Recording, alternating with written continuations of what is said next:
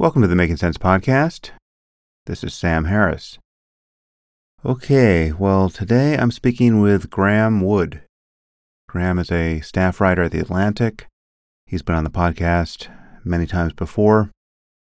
He wrote a great book on the Islamic State titled The Way of the Strangers, Encounters with the Islamic State. And he's also a member of the Council on Foreign Relations, and he also teaches at Yale University. Anyway, today we talk about guns and gun violence in America, the unique character of that problem. We recorded this a couple of days after the mass shooting in Uvalde, Texas, and we discuss the issue from every side we can think to analyze it from. No doubt there's more to say. Those of you who are not used to hearing me get choked up will hear me scarcely able to talk about Uvalde at one point. That story and the specific details are unlike any I can think of at the moment. And it is a kind of super stimulus, morally speaking, that I find it very difficult to think about. Anyway, Graeme and I do our best here. This seems like an appropriate podcast to release on Memorial Day. It's also a PSA, so no paywall. If you want to support what we're doing here on the podcast, the way to do that is to subscribe at samharris.org, and I feel immense gratitude to all of you who do that. And now I bring you Graeme Wood.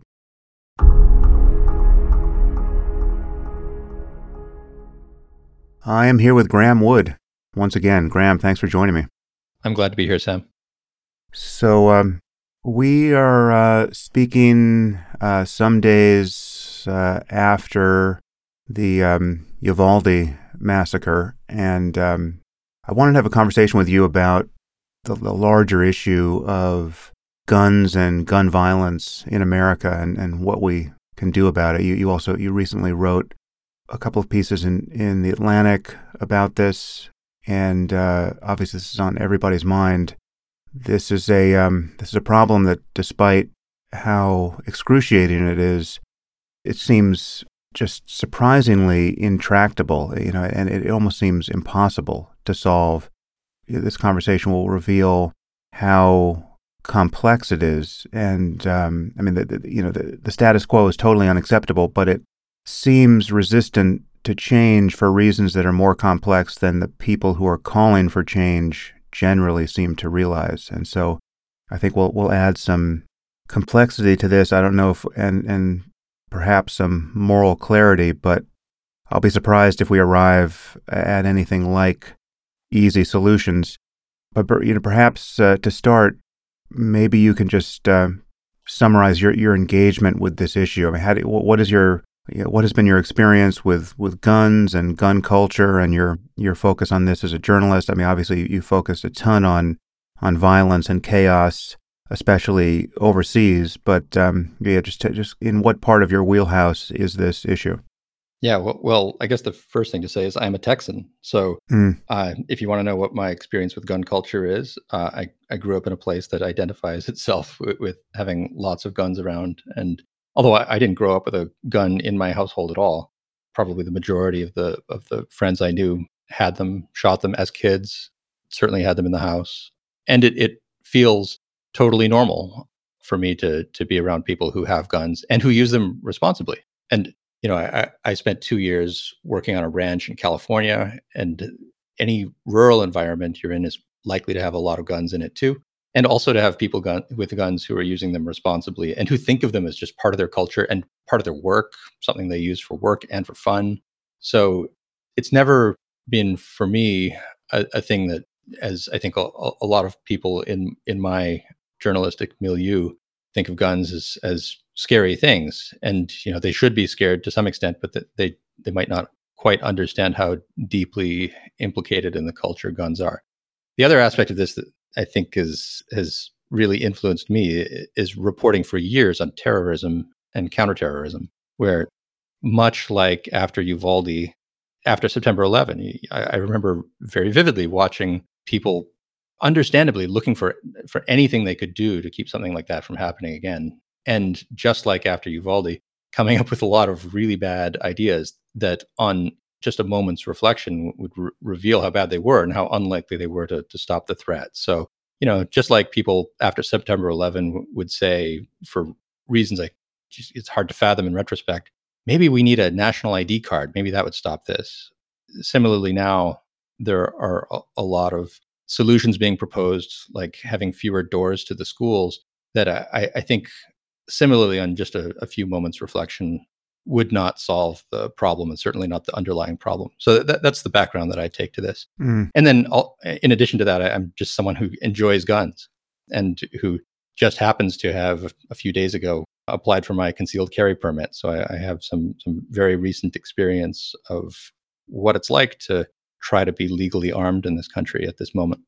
Yeah, and you wrote an article about how just comically easy that is to do. I mean, it's not comically easy perhaps in every state, but where you did it in Connecticut, it was, I mean, there really is no process of exclusion. Forget about getting guns. I mean, now we're talking about you're getting a gun and getting a permit to carry it concealed. Did you want to say anything about that? Yeah, I expected that Connecticut, which 10 years ago had the Sandy Hook disaster, to be one of the harder states to get a concealed carry permit. It's not compared even to its neighboring states like New York, Massachusetts, Rhode Island. And all it really takes is doing a one-day gun course. And after that, going to the cops. And if you haven't committed some of the sort of like 11 deadly sins that would get you excluded from gun ownership, like having been convicted of a felony or being the subject of a restraining order or having recently been a mental inpatient, these things will keep you from getting a gun. But I asked the instructor directly, who was he's been in law enforcement for 30 years. I said, when I go to the police station to get all this paperwork filled out and approved, what if they just look at me and say, you look kind of crazy. You look maybe homicidal. You look like not the kind of person we want on our streets walking around authorized to be carrying a revolver. And he looked at me and said, first of all, if they excluded people on that basis, you think they'd let me have a gun? Mm-hmm. He actually looked perfectly normal, but his point was well taken. He said, you could go into the police station with your underpants over your pants and they would still hand you your permit back. So basically, it's unless you've committed one of the very specific things that will prevent you from having a gun, then a gun is yours to carry around in Connecticut if you can jump through the bureaucratic hoops and take a one-day course. Yeah. And this is a problem when we're going to talk about what happened in Uvalde or Buffalo before that. I mean, you're talking about people who wouldn't have been excluded on the basis of most, even all of the remedies that people are suggesting could help solve this problem, right? You're talking about people who legally bought guns, who did not have criminal histories.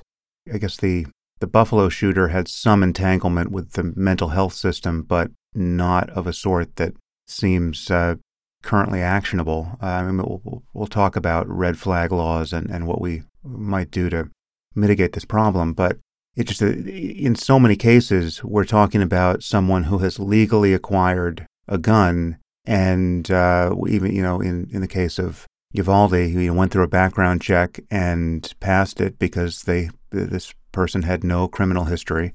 Obviously there were many red flags in this person's life, and we'll talk about what it might mean to respond to those kinds of things more in a kind of pre-crime Minority Report way, and just how fraught that process might be. But this is, as you said, the conversation that happens in the aftermath of an atrocity like this rarely hits upon the actionable ideas that would obviously have reduced the risk of the very atrocity that has provoked the conversation. Yeah, exactly. I mean, and I understand why people would flail about in search of a solution here, but none of the things that were in place, they didn't fail in the sense of, as far as we can tell, this guy was legally permitted to have a gun as an 18-year-old without any serious run-ins. So yeah, the system, quote unquote, worked. And unfortunately, the system working in this case means a couple dozen dead people. So I guess I should briefly summarize my background here. Some people listening to the podcast will know it, but if not, you can read on my blog or listen to, I think it's podcast number 19, where I wrote an article almost 10 years ago titled The Riddle of the Gun in response to a shooting of this sort. And I think it was Sandy Hook that was the proximate cause there. And I also, I've had several other podcasts and articles on violence.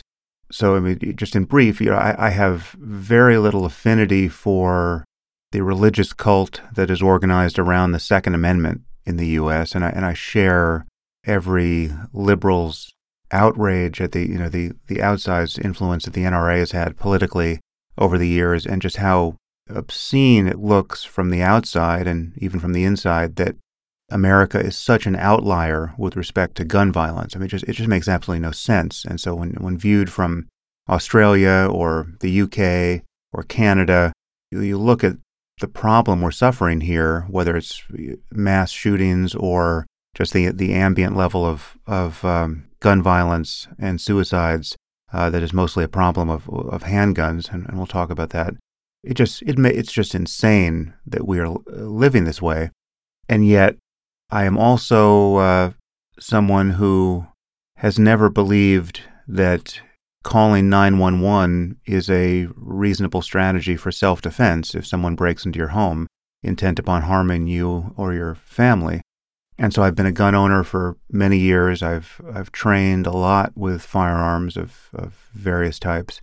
I've gone down the rabbit hole there and discovered how fun it is to do that. I mean, once you admit that you have a reason to own a gun and you need to get well trained to use it and to use it safely, then it becomes just incredibly fun to shoot, right? It's a guilty pleasure, honestly. And so I understand why there are millions of Americans who love to shoot guns and see a reason to own them. Because again, and maybe I should just spell out the moral logic of this briefly, because it's easy to, if you're outside of this, if you haven't gone down this particular rabbit hole, and you ask, why would anyone want to own a gun, right? Just isn't that just increasing the likelihood? I mean, if you're going to take the end of this that many New York Times opinion columnists might take, it's just owning a gun is entirely fatuous, because it just raises the risk that you're going to kill yourself, or you're going to get killed with it by a member of your family who grows deranged, or it's going to get used against you. So your John Wayne fantasies of defending yourself and your family with a gun are irrational. There are many reasons to think that's just not true in one's own case, and to not fear that one is self-deceived, right? I mean, yes, if you have a life of chaos, if you're in danger of being suicidally depressed, if or a member of your family seems to be, if you're running a meth lab, if you're hanging out with dangerous, dysfunctional people, well, yes, then adding guns to your life, you might well think is increasing the likelihood that you're going to be harmed by them.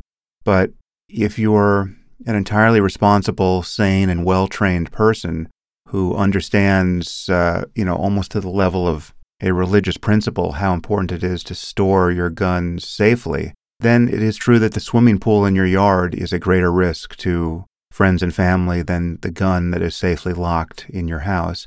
And responsible gun ownership in that case is a thing.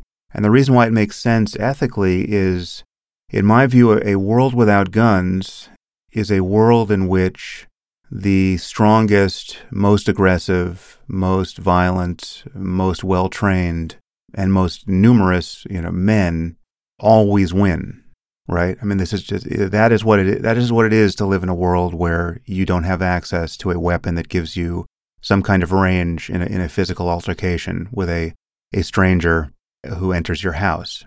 The big guy always wins. And if you want to live in that kind of world, I mean, I just don't think anyone should be sentimental or nostalgic for that kind of world.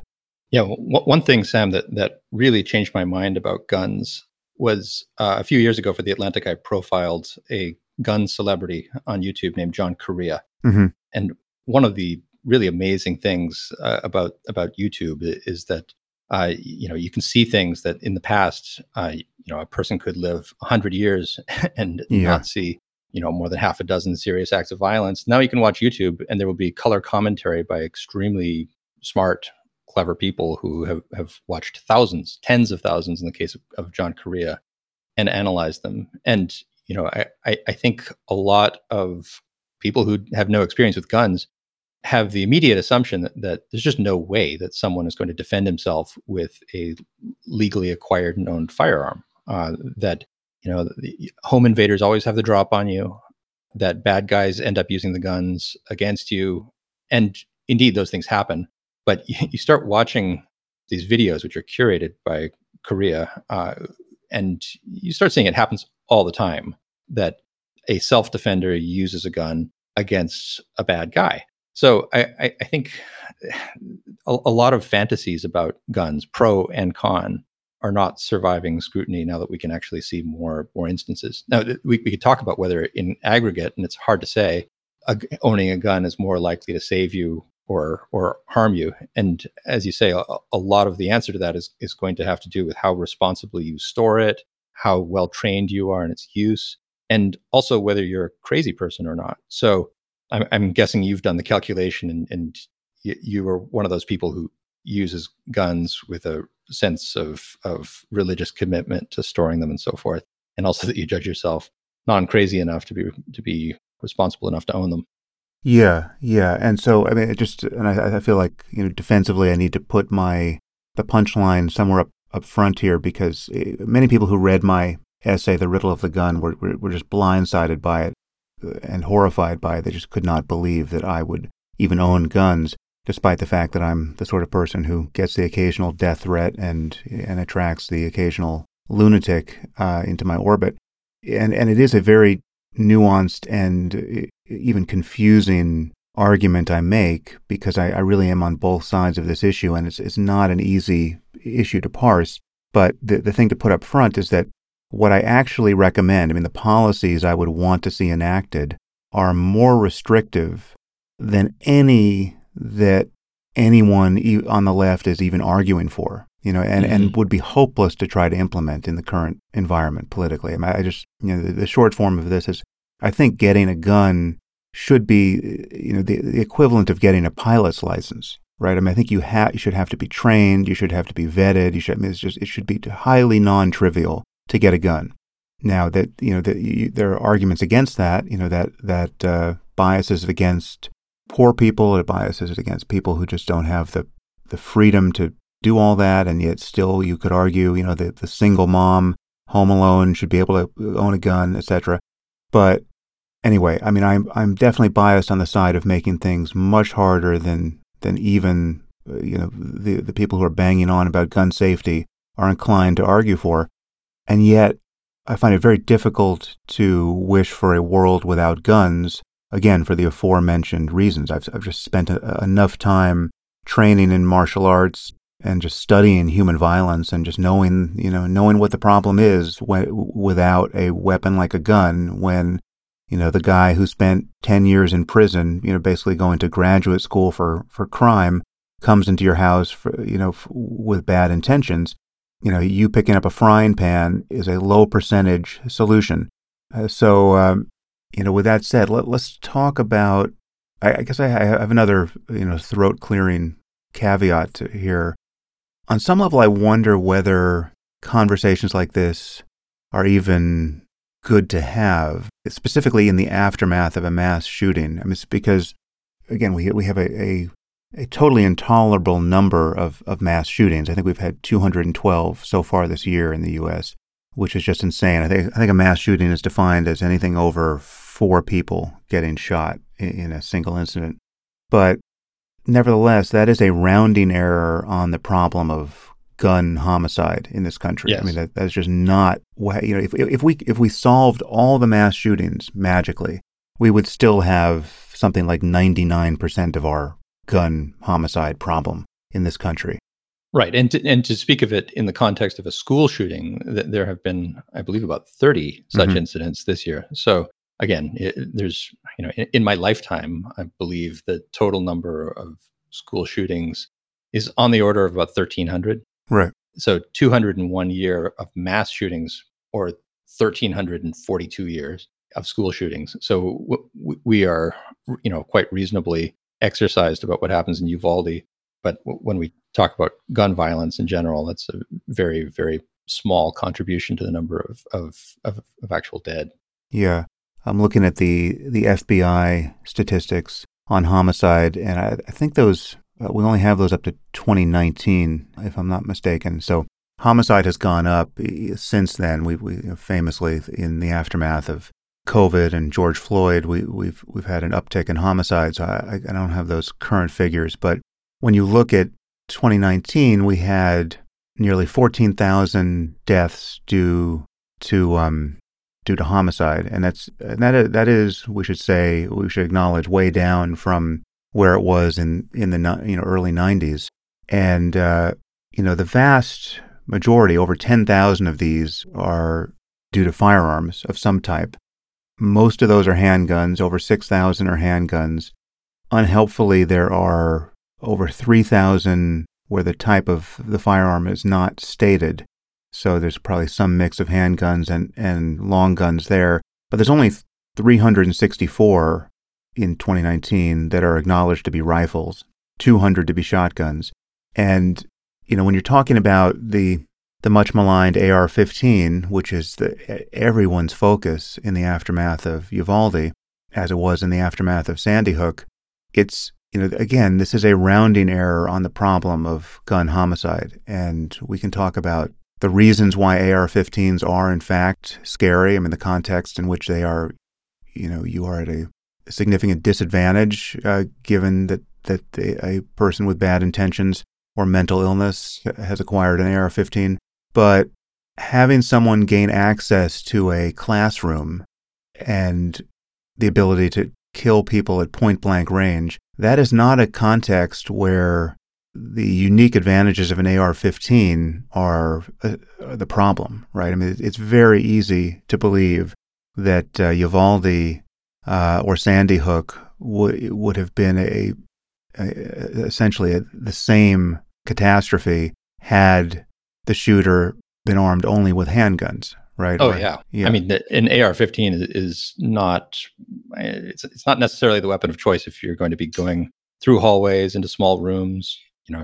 Having a shotgun, having handguns, both of these things are more maneuverable, and no one's shooting back at you is the other thing for most of the time. Yeah. Unfortunately, for a very long time in the case of the guy in Uvalde. But Sam, I won't ask you about the weapons that you keep in your home, but one argument that I've heard people make is the AR-15 is an excellent weapon against tyranny. If you're a Ukrainian and you have an AR-15 in your house, that will be very useful since you were just invaded.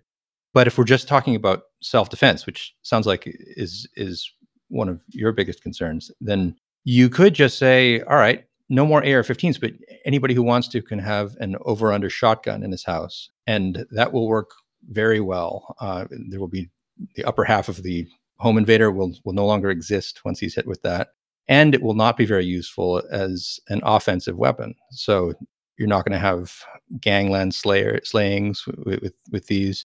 It seems like the good guy uses of a shotgun are pretty high, and the bad guy uses are pretty low. So what do you think about that as a remedy, saying no more AR-15s, definitely no more handguns, but you can have a home defense shotgun anytime you want it? Yeah, well, so I mean, it's just now we wade into why the problem is so complicated. So again, the problem, the overwhelming problem in our society with homicide and suicide based on firearms is a problem of handguns, right? So all the talk about assault rifles, AR-15s, is not acknowledging that fact, right? But the other problem is handguns are never on the table for banning. I mean, it's a political non-starter. It's not, certainly when you're talking about a culture in which concealed carry is a thing. It's the only thing you're going to carry concealed is a handgun. There are reasons why I would consider a handgun preferable to a shotgun for self-defense, even at home.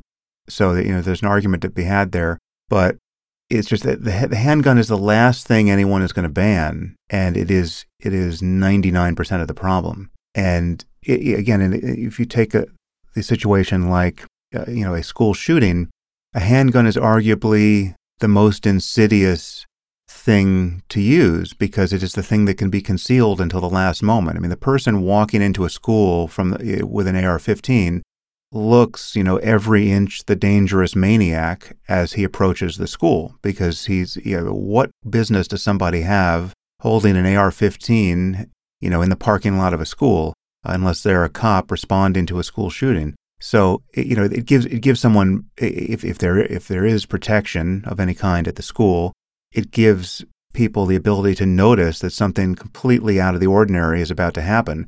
Whereas with a handgun, a handgun concealed in a backpack, can be brought into any place of business, any, soft target, right? In a movie theater, an auditorium, any place that doesn't have a metal detector is vulnerable to somebody with a handgun. And again, up close, there's virtually no advantage to an AR-15. I mean, ballistically, it's usually worse to get hit with a round moving that fast, but in fact, not always. And it's easier to wrestle a long gun away from an attacker than it is a handgun, right? It's easier just to grab the barrel and point it toward the ceiling, and then all of a sudden you're in a wrestling match. And so the problem is even when you're talking about mass shootings, handguns present every part of the problem. And so everything you're going to hear about banning assault weapons, it's symbolic more than anything else. And it's not to say that I'm against banning AR-15s. It's just if we could do that, we still haven't solved the problem. I should say that the situation in which a rifle presents a terrifying advantage is where a person is shooting from some distance, right? I mean, hitting something at 100 yards with a handgun is genuinely difficult even for a very good shooter, and it's trivially easy with a rifle. So anyone with 30 minutes of training with an AR-15 can hit something at 100 yards at will, and that is not true with a handgun. I mean, it's not true with a handgun even if you're a good shooter, right? And so that's a huge difference. And so when you're talking about a situation where someone's on the clock tower on a university campus shooting people at distance, Charles Whitman style, yes, rifles present the problem there. But the problem in that case is that many rifles that people would use for hunting, the very same rifle, is precisely the rifle a sniper would use to kill people at distance. Right? So unless you're going to talk about fundamentally removing guns from circulation, it's very hard to see how you're closing the door to various aspects of this problem. Yeah, which raises the question, since the AR-15 is not the ideal weapon for wreaking havoc in a school or post office, then why is it constantly being used? And I think there's some interesting answers to that. One is that there's just a whole bunch of them. They're extremely common now, and they weren't 20 years ago. But also, I think it points to something else that's really important, which is that there's a social contagion effect. Yeah. Everybody knows what an AR-15 is. Everybody talks about an AR-15. They have this talismanic importance to people who love guns and people who hate guns. And, one of the questions that I think we should be asking that is going to have a really complex and difficult answer is why this is happening now, given that there have been guns in the US for a long time. And I think that these questions are related. That is, the social contagion that causes people to use an AR-15 is probably similar to the social contagion that makes people think I'm an unhappy teenager, I'm an unhappy adolescent, and the way I'm going to express that unhappiness is with a suicidal rampage in a school. So I think, just as you say, the precise frame of the rifle, the precise type of weapon is probably not what we should be thinking about, but instead, why is it that people have this idea in their heads that if they want to, say, express their politics in the case of Buffalo, or express their hatred of the world in the case, it seems, of Uvalde, why do they go to schools to do it, and why do they pick up an AR-15 to do it? Yeah. I realize now I never actually made the point I wanted to make at the outset, which is yet another caveat here, which is around my uncertainty in even having this conversation focusing on a mass shooting. And for me, it's somewhat analogous to talking about plane crashes in the aftermath of an especially horrific plane crash, right? And I notice this in what I'm inclined to say or not say to my daughters about, both of those topics, right? So if there's a plane crash, the truth is unless they bring it up, I'm not going to talk to my daughters about plane crashes, right? Because I don't want them to be afraid to fly. The likelihood that they're ever going to be in a plane crash is infinitesimal. And the likelihood that they could do anything useful in a plane crash is also close to infinitesimal. So I think their lives are better just not thinking about plane crashes and being told accurately that the likelihood of being in one is vanishingly small, and that they're safer on a plane than in many other places, including cars, where they're not worried to be. So, and I do want them to feel that way about going to school, right? So in the aftermath of a school shooting, telling kids, especially, kids under 10, what they should be doing if a maniac comes in with a gun and starts murdering people, I really have misgivings about even having that conversation, right? And it's just, there's something so oppressive about this picture of the world that must be forming in the minds of our children, where we're talking about making schools resemble, more and more something like a prison in terms of the access to the campus, and for them to be doing drills and being told, what to do in cases like this. It just, I question the whole project psychologically. And it's not to say that if you're ever in a situation like this, you wouldn't want your kid to know to run away from the sounds of gunshots. But it's just, I'm uncertain about, whether it's wise to focus on this in the way that we do, given the actual probabilities. On the day that Uvalde happened, it's got to be something like 75 million kids went to school that day in America, right? So it's just, this is not a likely experience for anyone, and yet focusing on it, amplifies everyone's terror and concern. So anyway, that's, I say that only to then focus on it, because I do think we, as a society, we have to get our heads around this. But, I have not sat my daughters down and had a talk with them in any kind of extended way around this issue, and I just expressed my reasons for not doing that. And I know you just wrote an article that sort of took the other end of this to some degree, so I'm just wondering what you think about that. Well, first of all, I agree with you completely. I mentioned before the number of school shooting dead in the last 40 years is on the order of 400. So that's like 10 a year. That's 10 too many, of course. But the idea that the chances of a 10 in 50 or 75 million chance of dying, that would cause us to change the architecture of our schools, the feel of our schools, and also to force our kids under the age of 10 to once or twice a year mentally and physically simulate the possibility that there will be this extremely rare event of someone coming in and shooting as many people as possible. It seems to be obviously disproportionate and harmful for kids to be asked to think about that. And, on the topic of social contagion, that means every kid in the country is on a regular basis asked to think about this as something that might happen, which increases the psychological availability of that as something they might not just live through, but might perpetrate. So I think that's completely nuts that we would rearrange the lives of children just on that basis. So, in particular, I've written about why changing schools so that they're more prison-like, first of all, wouldn't help very much, if at all. And second of all, it would, for pretty obvious reasons, I don't think kids should go to school in prisons. I think they should go to school in happy places where they can think about ideas and play and be kids. On top of all that, I do think that kids they can be told how to react in a way that doesn't traumatize them. And that's what I've sort of come down to when I talk with my loved ones about what they should do in the case of a mass shooting.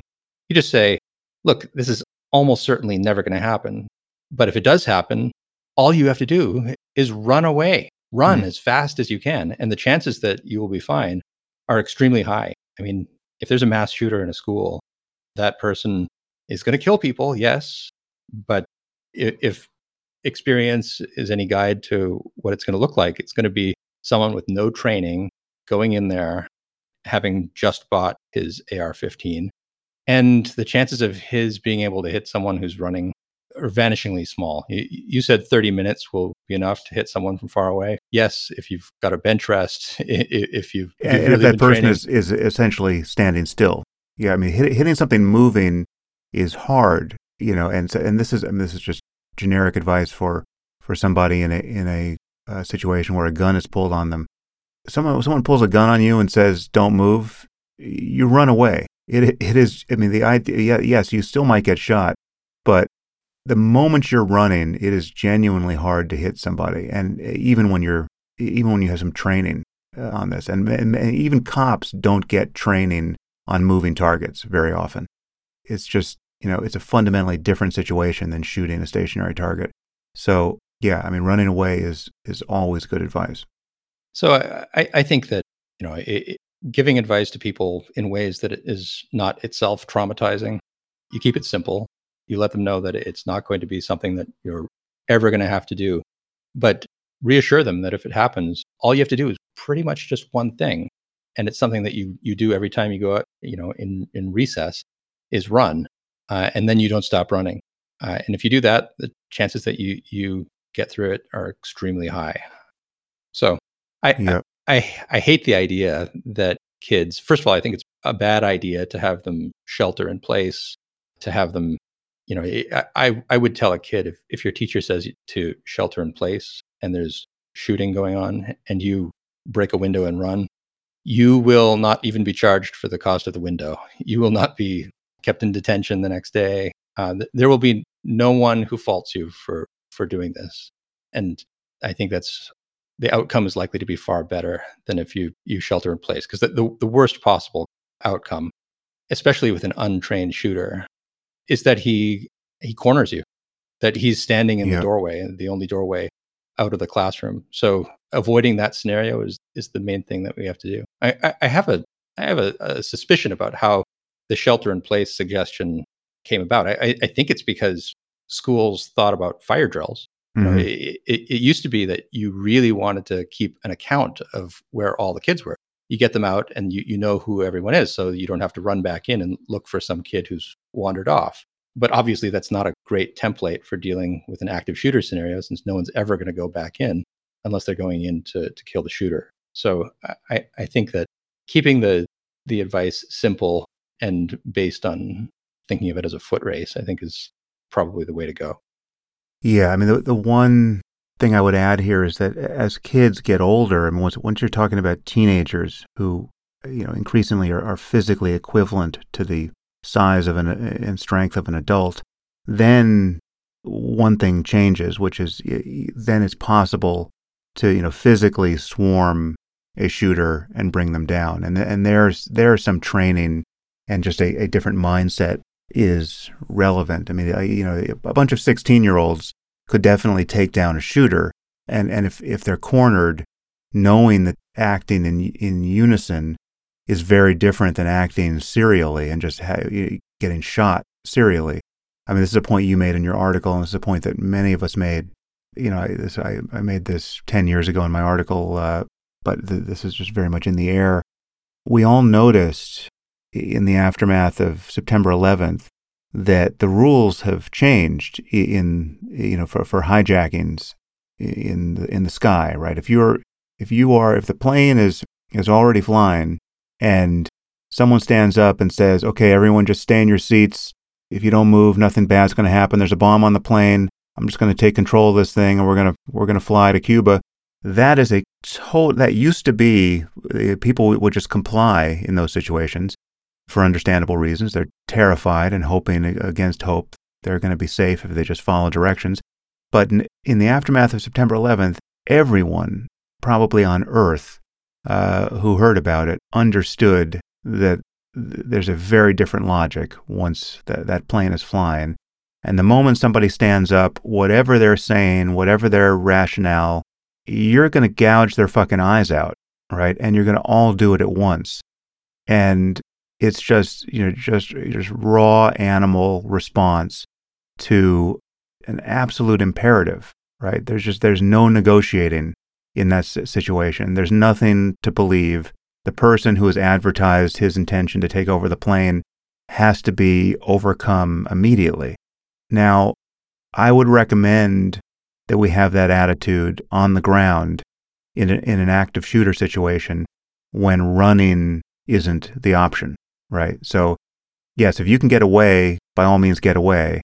But if you're stuck in a classroom or stuck in a movie theater and someone is just shooting, which is to say they've already advertised their intention to kill people for no good reason, then we have a real coordination problem that can be solved, and it can be solved exactly the way it's now solved in an airplane, right? Which is you have to recognize that it doesn't matter who this person is, doesn't matter how big, it doesn't matter how well armed he is, it doesn't matter how big he is, it doesn't matter how well trained he is. There's no one who can deal with 10 people simultaneously swarming him, right? It doesn't matter if he's a member of SEAL Team 6. If it's just bodies everywhere pummeling him, the unarmed crowd is going to win. And it is just, the problem in those situations is no one wants to be the first to get shot, right? But if the person is already shooting people and there's no running away, we have to solve that coordination problem. And so, I mean, that is advice that is completely useless for 8-year-olds, but it's not useless for 16-year-olds, right? So that's the one thing I guess I would add for the school scenario when you're talking about high school. I might add one thing to your addition too, which is that you pointed out that this is what you do if you can't run. Yeah. One thing you can do in terms of the architecture and planning of schools is make sure there aren't places where you can't run. I mean, Ted Cruz suggested having a single door, and he added that it should be a single door for entry and for egress from the school. And that's one reason why this is a terrible idea.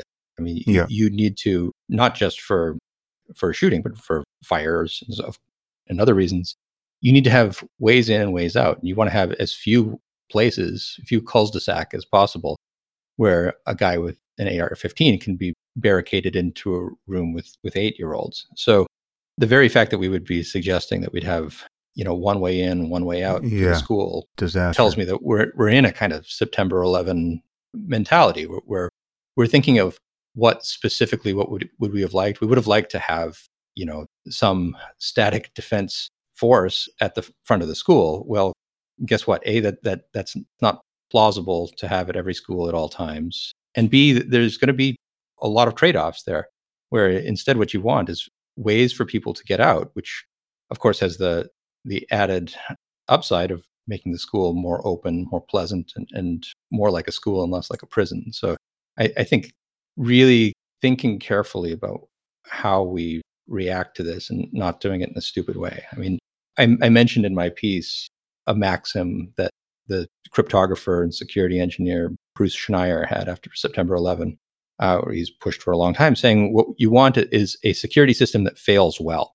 So if it doesn't work, then the outcome is not a total loss. So if you have a single door to get in and an armed security guard, then if the shooter is able to ambush that security guard and get in, then the fact that he's trapped inside the school with all the kids is not ideal. So instead, you should organize this school in such a way that there's lots of ways out, so that once he gets in there, even if he managed to get the jump on the one security guard or the two security guards in the single point of entry, then as soon as those gunshots ring out, then that school just empties out and every kid runs for his life. That's a very robust security system. It's kind of the opposite of what's being proposed right now. So yet another reason to think that making decisions in the aftermath of a school shooting is a terrible way to go forward. Again, we're focusing here on a mass shooting and the worst possible type of mass shooting, a school shooting, right? So this Uvalde happened, I think, 2 weeks after Buffalo, where many grown-ups were killed in a market, and that was a racist-inspired atrocity. I guess it's worth differentiating the sources of violence here, because again, we're talking about mass shootings, which are, I mean, it sounds crass to say it, especially in the aftermath of a tragedy like this, but this is a rounding error on the problem of gun violence. I mean, there will be more kids killed, probably even in a single city like Chicago this weekend, by ordinary handgun violence of a sort that we're all too familiar with and all too ignorant of at the same time. It's just we're not paying attention to inner city violence, and it's just in the background. And it's, disproportionately young black men killing young black men for no good reason in cities all over America. And if you're not going to get a handle on that, you're not going to change the outlier status of America in the world with respect to gun homicide.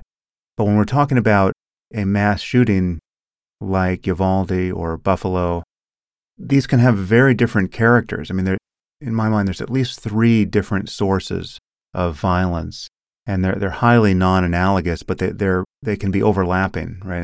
And therefore, an event like this can be overdetermined, right? So in one case, you have just frank mental illness, right? You have somebody who is deranged and whose reasons for doing what they're doing are totally uninteresting and probably inarticulate, right? I mean, if we asked Adam Lanza why he killed all those kids and teachers at Sandy Hook, he would probably have had nothing intelligible to say, right? He was clearly mentally ill, and that might have been the case with the Uvalde shooter or not. I don't think we know at this point. So how we respond to that problem in our society, how we flag these people early and intrude in their lives in such a way as to reduce the risk of anyone coming to harm on the basis of their mental illness, that is its own separate problem, which is worth figuring out if possible. But it's a different problem from the problem of comparatively normal people. It's hard to think of someone being normal who would commit a mass shooting, but comparatively normal people who, they're not delusional, they're not obviously mentally ill, they're high functioning perhaps in other modes in their lives, but they can be in the grip of an ideology that causes them to do something horrendous because this is what they think is important to do, right? I mean, they can, in a Muslim context, they could be jihadists. I don't know enough about the Buffalo shooter. Perhaps he was also mentally ill, but it's totally possible for someone to be a white supremacist asshole in extremis who decides to kill people for patently racist reasons. And yet if you had, psychometric data on this person, you would not diagnose a mental illness, right? So yeah, that's right. Those are very different situations, and we have to talk about them differently. I read the whole manifesto of the shooter in Buffalo, and I can say with some confidence that there is no, unless you're going to go reading his 4chan posts or his email, then there's no way you're going to detect that this guy is so crazy that you definitely should not sell him a gun.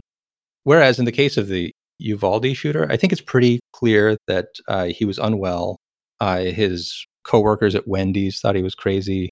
There was a chance, a chance anyway, that an inquiry into his mental well-being would have detected that maybe he shouldn't have an AR-15. So I think there are distinctions like that to be made. Yeah. I mean, one thing the Buffalo shooter, he spends a long time in his manifesto describing his kit, what he's bought in terms of armor, weaponry, and so forth, what he's planning to do. And he killed about 10 people in Uvalde. The guy who was far less equipped, far less knowledgeable about his weapon, killed 20. So going back briefly just to the questions of what the response can be, in other words, someone who really knew what he was doing, or at least somewhat knew what he was doing, compared to someone who didn't know what he's doing, nonetheless killed far fewer people. And I think that's because in a supermarket, anybody who could run ran.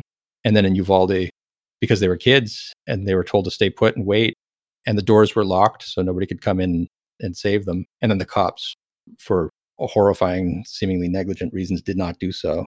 Yeah, we will get to that. That's the thing that just pushes body counts way higher, so far over the edge for me as a news story. Yeah. Your point, though, is totally right. If we're thinking about how do we keep guns out of the hands of people who are going to use them in homicidal ways, then you have to reckon with the actual people who are doing this. And in the case of Buffalo, I just don't think that there was any way where, if he had to go and have an interview with the chief of police where he lived to show that he wasn't totally crazy, I bet he would have passed the interview.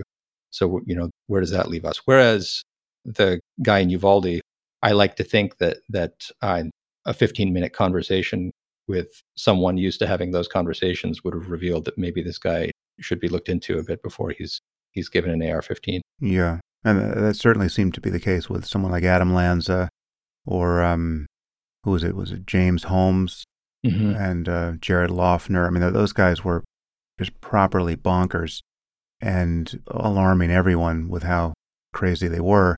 And so this raises the issue of red flag policies and just what sort of intervention is possible when, even somebody's mom is terrified that they're going to commit some harm on the basis of their delusions. There seems to be very little to do, right? It's like you can't, to incarcerate somebody in a some kind of mental hospital and hold them there for long periods of time until you're convinced they pose no risk to society. I don't know where the current laws are state by state, but it seems like we're not in a position to do that at any kind of relevant scale, and that there are civil rights concerns around being able to do that are an impediment. So, and I guess the thing we should also acknowledge is that these different sources of they're the pure cases of these differences, but then there are cases where these variables overlap, where you can have somebody who's slightly crazy and who's also ideological, right? Who's also there's just, again, there are cases where violence is overdetermined, but it's worth differentiating the pure cases because they're very different problems. I mean, the problem of a dangerous, divisive ideology that is causing even normal people to support violence or even engage in violence that would otherwise be unthinkable, whether this is being leveraged by, religious sectarianism or, racist sectarianism or, some other belief system. I mean, that's its own problem that we have to figure out how to solve. And then there's the problem of crazy people. I would say that there's a third class of person who's not crazy in the sense that they're delusional, but they're morally insane. I mean, there are people who are, actual psychopaths who are, virtually guaranteed to harm people in various ways, but they're not delusional, and they're not, and to have a conversation with them is not going to produce, signs of florid mental illness. You might not notice anything other than a malignantly self-absorbed person. Or more likely, if they're a psychopath, you'll enjoy their company on their first conversation. Exactly, and invite them over to your barbecue. Right. So it's not likely you're going to catch them either. I mean, I have one idea in this department, though, which is I acknowledge that we exist in a political reality where it's unlikely that any of the things that I would like to see in the way of gun control are going to change anytime soon. But I do think there might be a small shift in norms that we might be able to see, which is, I'm always impressed when I talk to people who really think about their self-defense, their guns, about how concerned they are about making sure that their guns are kept safely and that nobody gets anywhere near them who isn't supposed to have them. So I wonder if that can be leveraged somewhat. So here's what I'm thinking of. There's someone who sold the Uvalde killer his guns. Yeah. And I only wish that whoever that was felt more of an obligation to have a conversation with him and check him out than that person did. And as far as I can tell, much of gun culture ignores that responsibility on the person who is handing off the gun in exchange for money. Yeah. They'll say, oh, if you're selling someone steak knives, you don't check out to see whether that person is planning to use them to murder his wife. I think that norm should change. And whoever sold those guns probably should, that person's name should be known. I'm sure that person already feels plenty bad, but I think that person should probably feel worse. And that should be the expectation, that if you're going to be in the business of selling people guns, you're going to be in the business of making sure that you're selling to people you trust, which currently does not seem to be the norm, but maybe we could push it there and it would require no legislation to do so. Yeah. And maybe there's a role for, insurance and liabilities around this happening, right? If you're selling people guns and one of those people turns out to be a mass shooter, well, then maybe you're liable in some sense, right? And then there would be an industry of insurance presumably that would grow up around that, and the cost of there could be creative ways to make things expensive. I mean, one of the things about the Uvalde shooter that was so surprising to many people is just how many rounds of ammo he had on him, right? He had over something like 1,600 rounds, in the school. I think he shot some hundreds. I think he shot like at least 150 rounds. And, he apparently had magazines everywhere. I think he shot about 100 in the first 3 minutes, right? Which, by the way, means that he was deaf.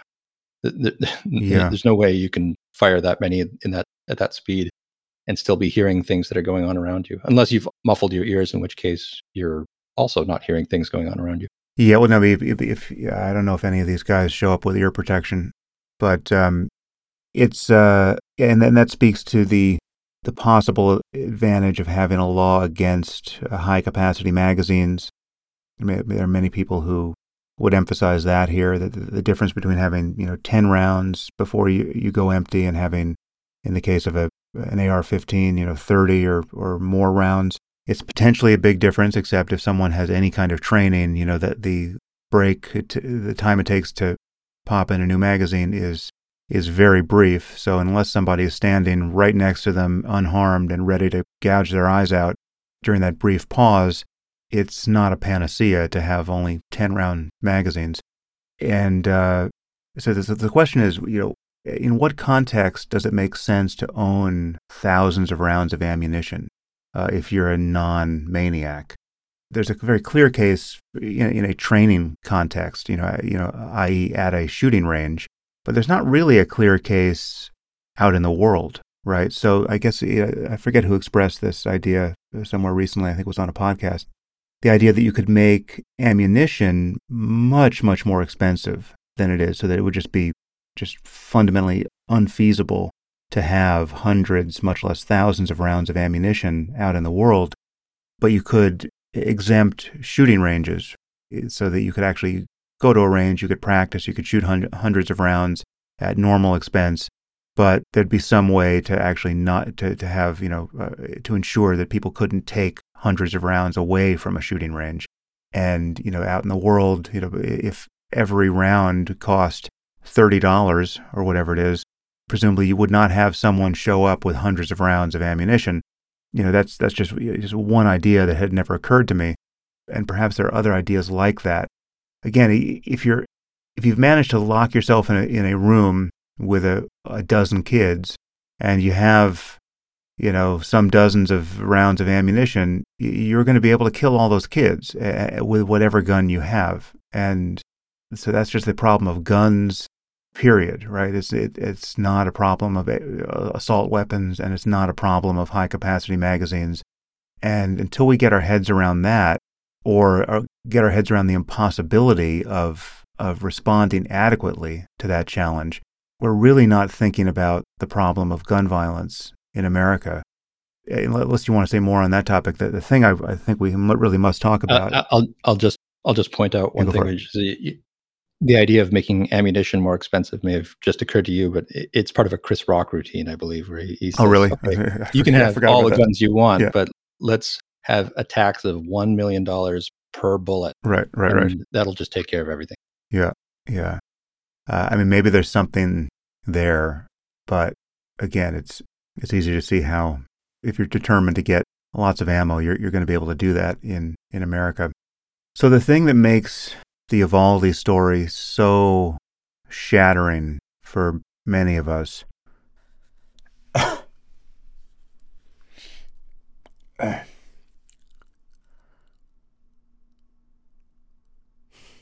Honestly, I'm not even sure I can talk about it. Do you want me to intro it? I just have to get the tears back in my head. We can either take a second or I Yeah, can no, you take the lead. I'll Yeah. compose myself. I mean, the Uvalde story it's still coming out, of course, but the thing that is going to haunt us forever is what we now know about the TikTok of the response. You know, what happened play by play, which included a really long time when the police were apparently there, the shooter was still active, the shooter was still killing, and some of the kids were actually on 911 for the better part of an hour saying, "Save us." And 19 police officers were in the hall not saving them. And you know, the Texas authorities say they made the wrong decision. No kidding. But that decision was to treat this as if it was no longer an active shooter scenario, but a guy barricaded in a classroom with nobody else. So my understanding is the first 911 call came in at 11:30, and then by 11:35 or so, there were already police who were there. And then by 12 o'clock, after which hundreds of rounds have gone off, there were 19 officers in the hallway. And it took until 12:50 before Border Patrol showed up. And sounds like at this point it was them just saying we're just going to do this, and going in at 12:50, having acquired the key to the room, and then killing the suspect who it sounds like now jumped out from a closet door. But you know, we as a society are going to be thinking for a long time about how it can have gotten that bad, Mm-hmm. the response. And it's at this point, just days later, it's still gutting to imagine what those minutes were like for the kids, some of whom survived, and then some of whom died because of the delay in that response. Yeah, and then there's this video of the police keeping the parents out while this is going down. Right, so perhaps you've been able to characterize this video. In seeing this video, which is perhaps the most infuriating thing I've ever laid eyes on, I worried that I didn't know exactly when this footage was shot, and maybe there's some way in which I just don't have the right frame around it. But if in fact this is during those, I think, 78 minutes when there's still kids who are getting killed, and there are now cops there with full tactical gear, right? They've got their long guns, they've got their body armor, and many of them are focused on keeping hysterical parents away from the school, right? And you've got 19 of them stacked up in a hallway, not going in to kill this guy. And you've got, it just, the parent's eye view. I know, like one of the moms, you may have read, she got the word that this was going down. She got in her car and drove 40 miles, got there, said, "I'm going in to save my two kids." And then she was handcuffed. The Uvalde cops handcuffed her so she wouldn't go in. Yeah. And then she convinced them to uncuff her, and then wandered away, and then jumped a fence into the school, got her kids, and ran out. Yeah. So, and this is all happening before they've neutralized the shooter. So, there's mom of the year right there. But the idea that parents who were willing to do anything to save their kids were being stopped from doing anything, while the police were doing nothing. And this is Texas, right? So there's two ends of this you can take. And, I guess both have been taken. Certainly one has been taken by people who are on the gun safety side of this. And they look at this, this is in Texas, right? This is, there is no state where the Second Amendment is trumpeted with more bravado. And this just seems like a reductio ad absurdum of the claim that the answer for a bad guy with a gun is a good guy with a gun, because you've got these officers with their guns stacked up in the hallway doing nothing.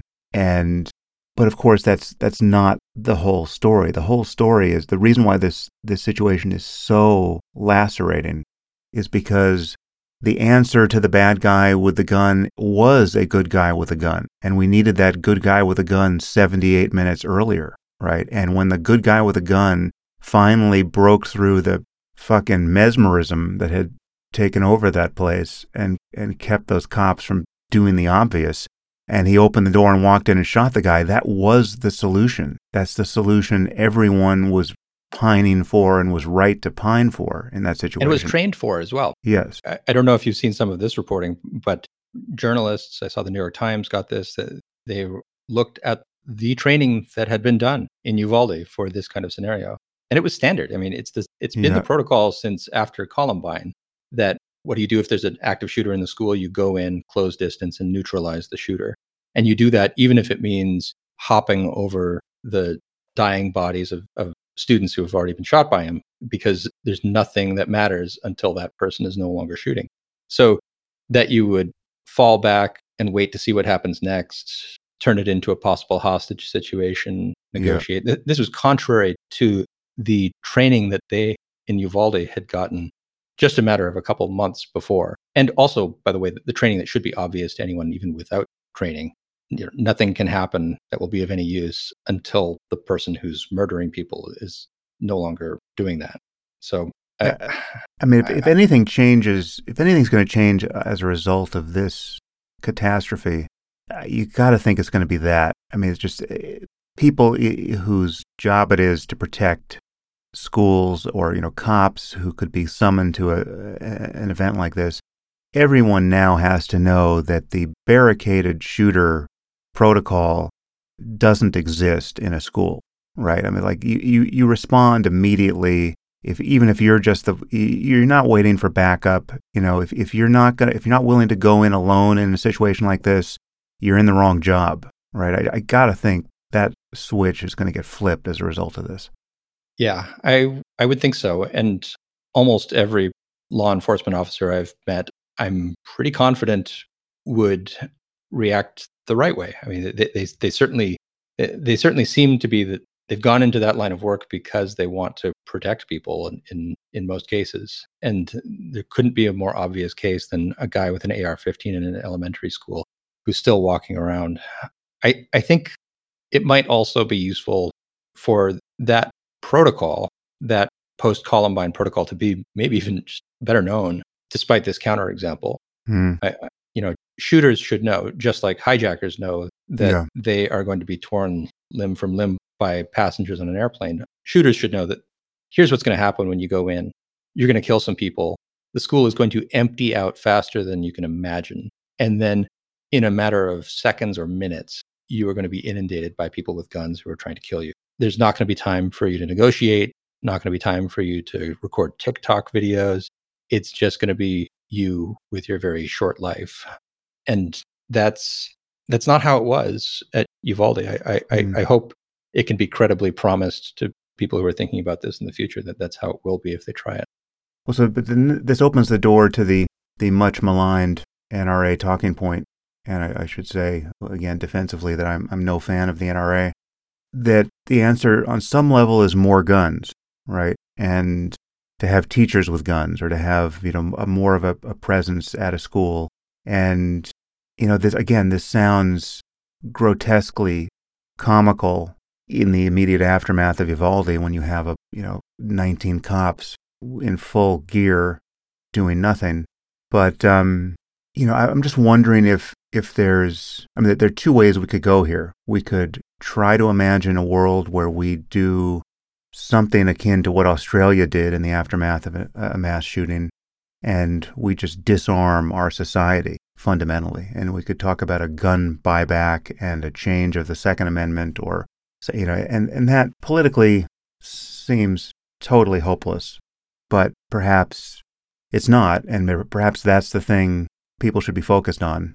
But given that we've got 400 million guns on the ground, and it doesn't even seem dimly possible that it will be hard to get your hands on one if you really want to for the foreseeable future, then you have people certainly in gun culture saying, well, the problem in this case is that you had cops who shouldn't have been cops, who didn't have the training or didn't have the character or both to respond appropriately. And when somebody responded appropriately, we saw what happened. The Border Patrol agent opened the door and killed the guy, and that should have been done sooner. So that the solution was a gun.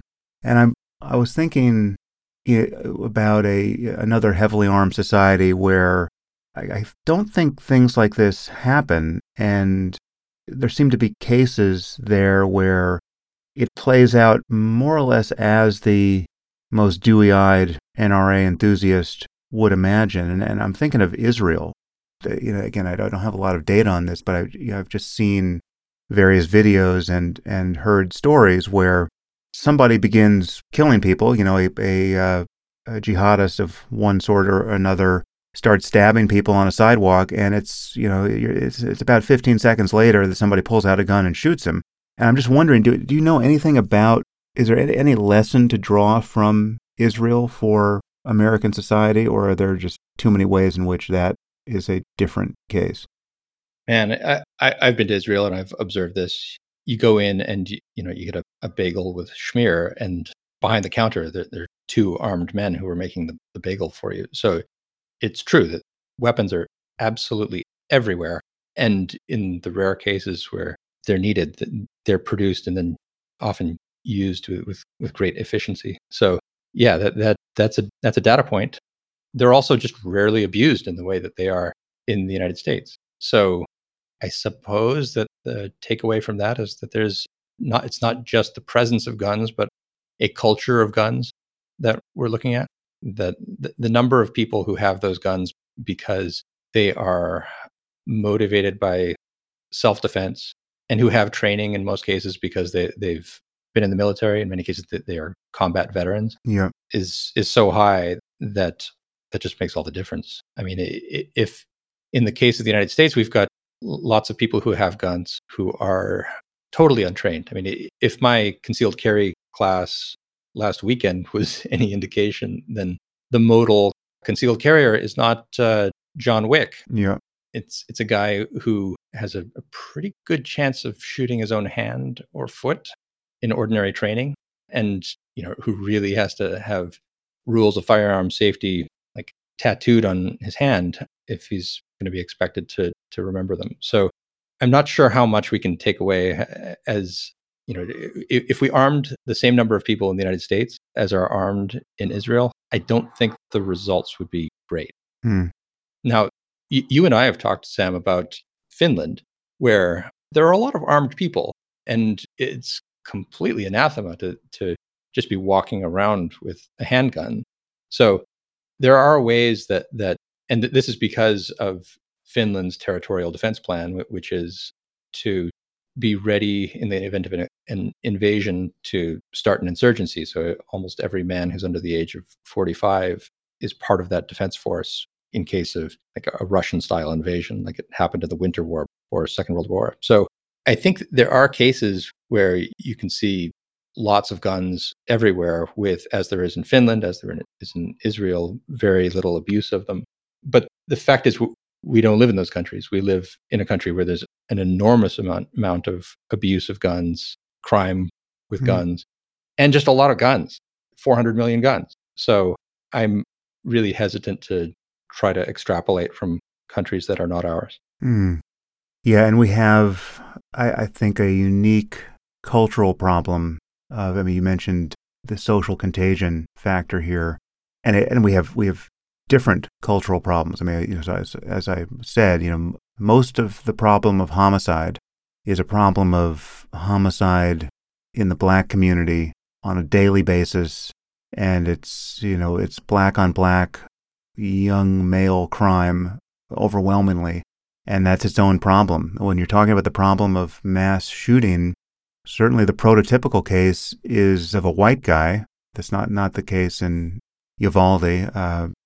You have a Hispanic there, but it's just, it is disproportionately white young men at the center of these horrors. And there you have a very different kind of cultural contagion. I mean, I don't know what we know about it, but this fetishizing of AR-15s and, whatever connection there is to, video game culture and just the social isolation of many of these young men. I mean, when you look at who they are and how they spend their time prior to snapping, there is a profile of this sort of person, and it's it's different than the profile of a teenager in the inner city who's in a gang, who's dealing drugs. I mean, it's a very different logic to the violence of that ensues there.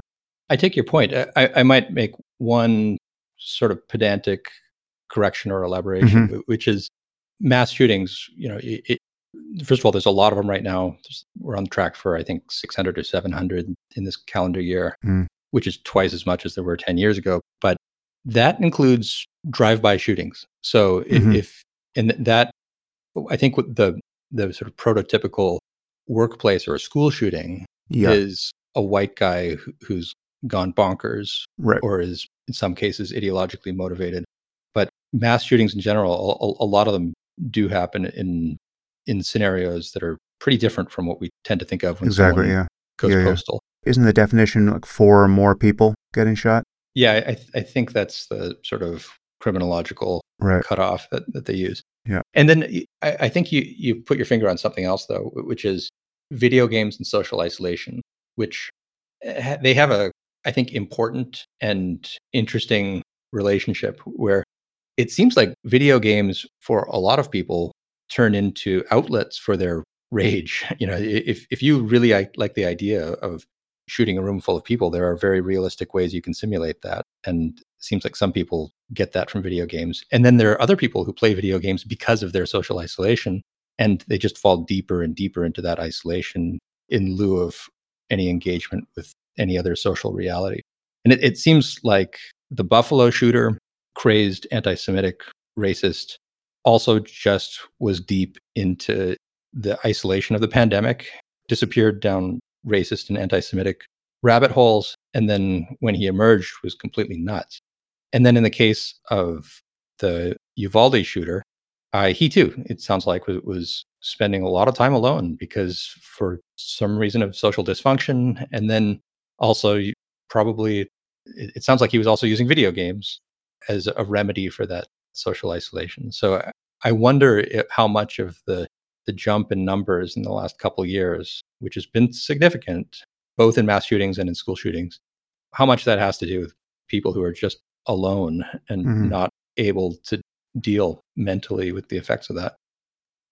So, in closing, it might be useful to talk about possible remedies here, and we've mentioned a few in passing, and I don't know how quixotic either of these ideas is. I mean, I think I said at the beginning that this conversation may produce really nothing actionable as an idea, but I keep coming back to, again, now we're focused on the distinct problem of mass shootings of the crazy or ideological sort, right? Where you have somebody who, however isolated they are, you could imagine them attracting the attention of family members and other kids in school. I mean, I think that in the case of the Uvalde shooter, people were just obviously concerned about what a hostile person he was, and he seemed scarcely hinged to people, and I'm sure more information will come out about that.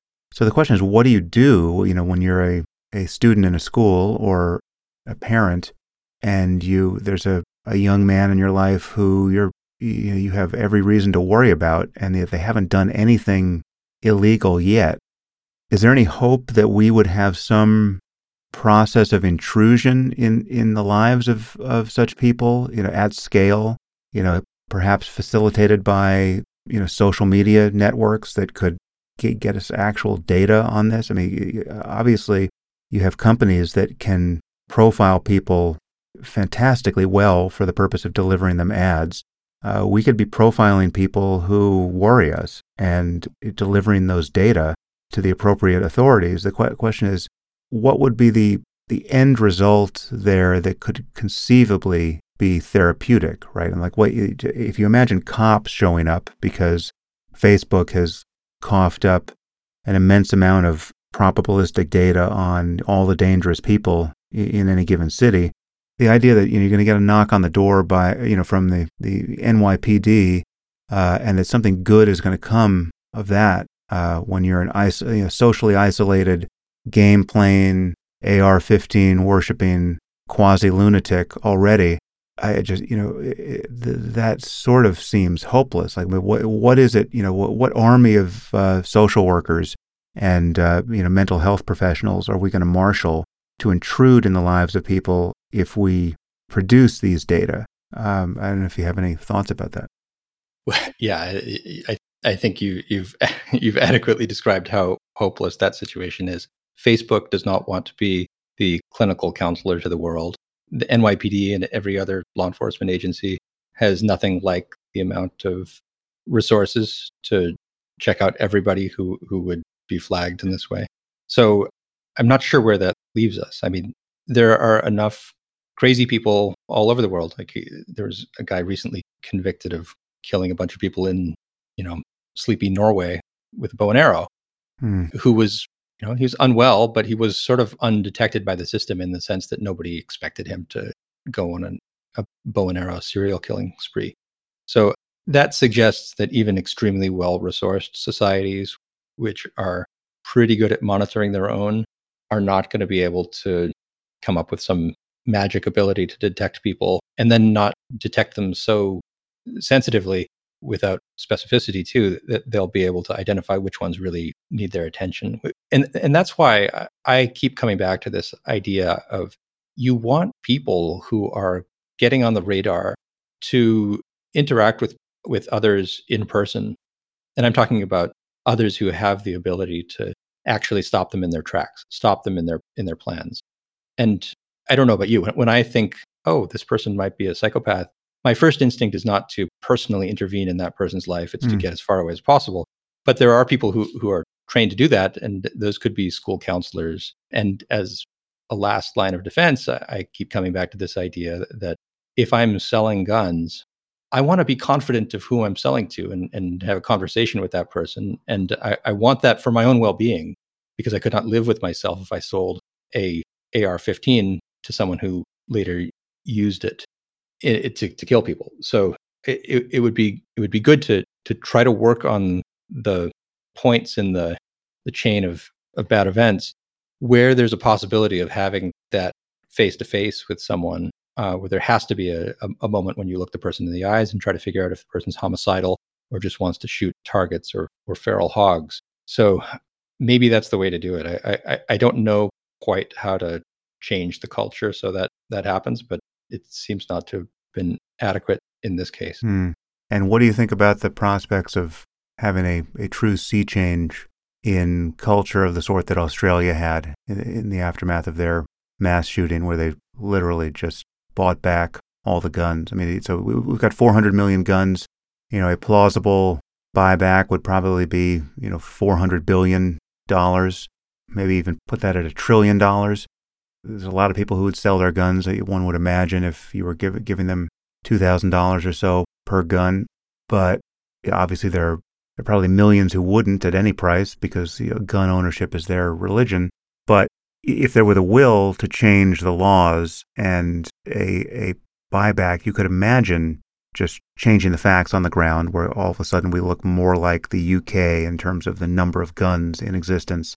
And I mean, that is there's some universe in which that is possible. But the question is, how likely are we to live in that universe? Yeah, I mean, you would know as well as I. Do we live in that country? The country where people turn in their guns in exchange for a few $1,000s? I don't think so. When I talk to people who are really into guns, in a way that I'm not, I don't own guns. I don't shoot guns every week. But the people I know who do, they think of their guns as part of their identity, part of their life, sometimes part of their work, definitely part of their leisure, part of their existence. I mean, no exaggeration to say that a dozen times a day, they are thinking about where their guns are. They're thinking about how to store their guns. It's just like a huge part of how they're spending their mental cycles. So I don't think these people are going to be willing to just give up their guns. And they'll immediately ask themselves if the laws change or if there's a social push for them to give up. Why me? The world is safer with me carrying a gun than it would be without my carrying a gun. And sometimes they're right when they think that. And I think it will be extremely difficult to convince them at scale that they should think otherwise. Yeah, I mean that's what is so hard to parse about this, because I mean there are people I know who carry firearms, people who I've trained with, right? Current and former SWAT operators who off duty are never going to be caught unarmed. And honestly, I feel safer with them living that way than being unarmed, right? I mean, just given the reality of violence and the current facts on the ground. Yeah, it is genuinely hard to think about. But in the aftermath of an event like this, it really is it's tempting to hope for a total reset of our society, and it's just I just don't see any path politically that we could even begin to walk to make that possible, and that is very frustrating. I mean, just even things that virtually all gun owners agree on, like the making a truly comprehensive national background check system that would catch anyone who had any reason not to be sold a gun. As far as I know, there's widespread support for that, even among gun owners, and I think even among NRA members, and yet that has thus far been politically a non-starter. Yeah. I think you're right that most gun owners, they like to think of themselves as special. They like to think of themselves as people who are extremely responsible, and unlike Joe Schmo, should be allowed to have guns because they can be trusted with them. The other thing that it's the hardest part of this puzzle to deal with, but I think serious consideration of it is going to be part of the solution. Really thinking about the social contagion portion of this. Our friend Steve Pinker likes to talk about how the problem of streakers running onto football fields was solved when networks decided we're just going to cut to commercial. You're not even going to know if you're at home that there's a streaker on the field. And then suddenly there were just no streakers on the field for most people who were watching football games, because they never heard about it because they were watching on TV and nobody even mentioned them. And then suddenly it just isn't a thing anymore. Now, obviously, journalists can't stop reporting on the existence of mass shootings, but there is the availability of this idea of mass shooting as what one might do when one has a political point to make. That's not great. That we're in a society where that's one of the first things that you think about as a way to, tell the world how much you hate it or how much you want fewer Jews in charge. So changing that, I have no real advice, I'm afraid. But that is, that's going to be part of the solution when someone smarter than me comes up with ideas on how to change it. Well, I feel like the mainstream media has drawn some lesson about this. I don't know when things change, but I perceive a reluctance to cover a mass shooting of this kind in any way that focuses on the shooter. I mean, there are many cases where I don't even wind up learning the name of the shooter. I mean, it's not to say that it's been completely suppressed, but like in the Buffalo case, if I knew the guy's name, I have since forgotten it.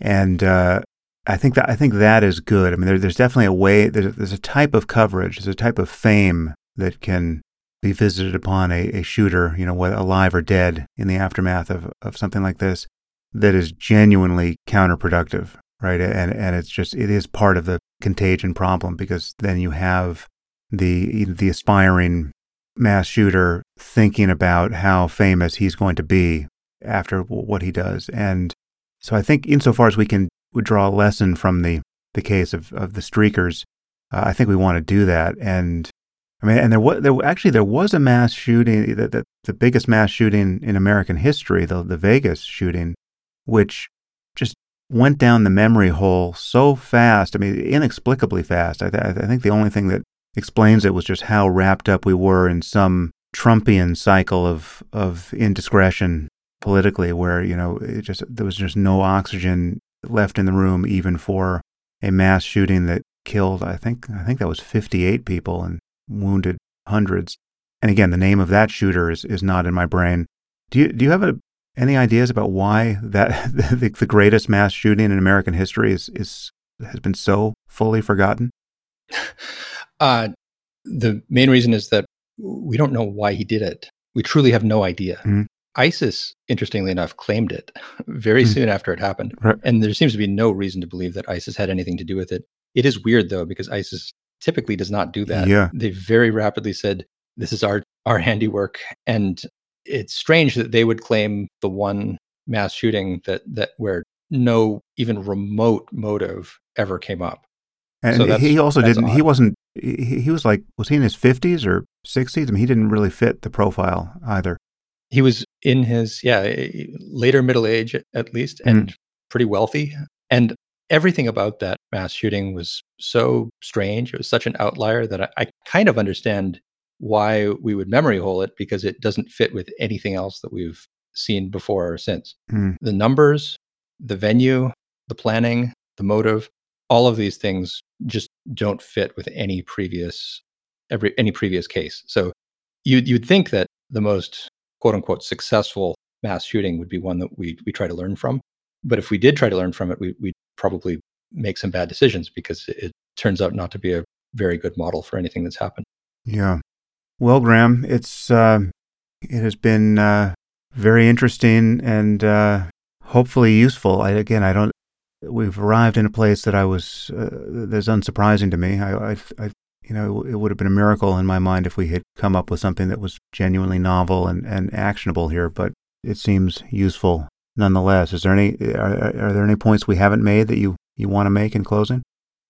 No. I mean, I think it's really difficult to come up with solutions that are good. It's not that hard to find seriously proposed solutions that are really bad. So, even when I kick myself for not figuring out how to solve the problem, I at least take some solace, and maybe I'm pushing against some bad ideas that would make the lives of our children worse. Yeah. And in this case, I think we identified a few of those.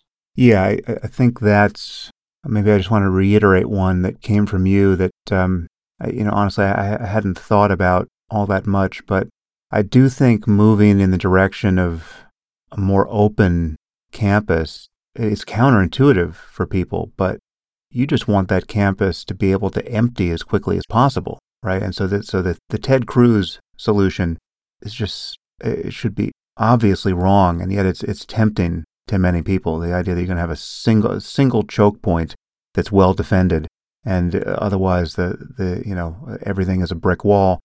I mean, that is obviously not the way to go. And happily, what seems most practical here is, emotionally speaking, the most desirable. I mean, I think we do not want schools to resemble penitentiaries. We want schools to be, open, non-paranoid places to be. And if you can get out of school immediately wherever you happen to be, that's also the outcome you want in the case of a mass shooting. Yeah, I think all of that having a more open school would be having a much better school. And if kids are feeling alienated, if they're hating the world, I don't think it's going to help for their school to be prison-like, for their teachers to be like correctional officers, to generally be in an environment where they're thinking about death because of the very way that their campus is laid out. So yeah, it seems like there's a lot of positive externalities that would come from just setting up the school in a way that if there was one of those rare events, then the kids could scatter like a flock of birds, and the place would be empty in a matter of seconds. Yeah. Well, Graham, as always, it's great to talk to you. Thanks for everything you're doing. As you know, I read you whenever you show up in the Atlantic, and then I tap you whenever something in your dark wheelhouse appears in the news, and that's unfortunately that's all too often. So you're my go-to journalist for all things violent. So thanks, thanks for that, Sam. Thanks for a reminder of the dark world that I live in. Yeah. But conversations with you are always the best. I appreciate it.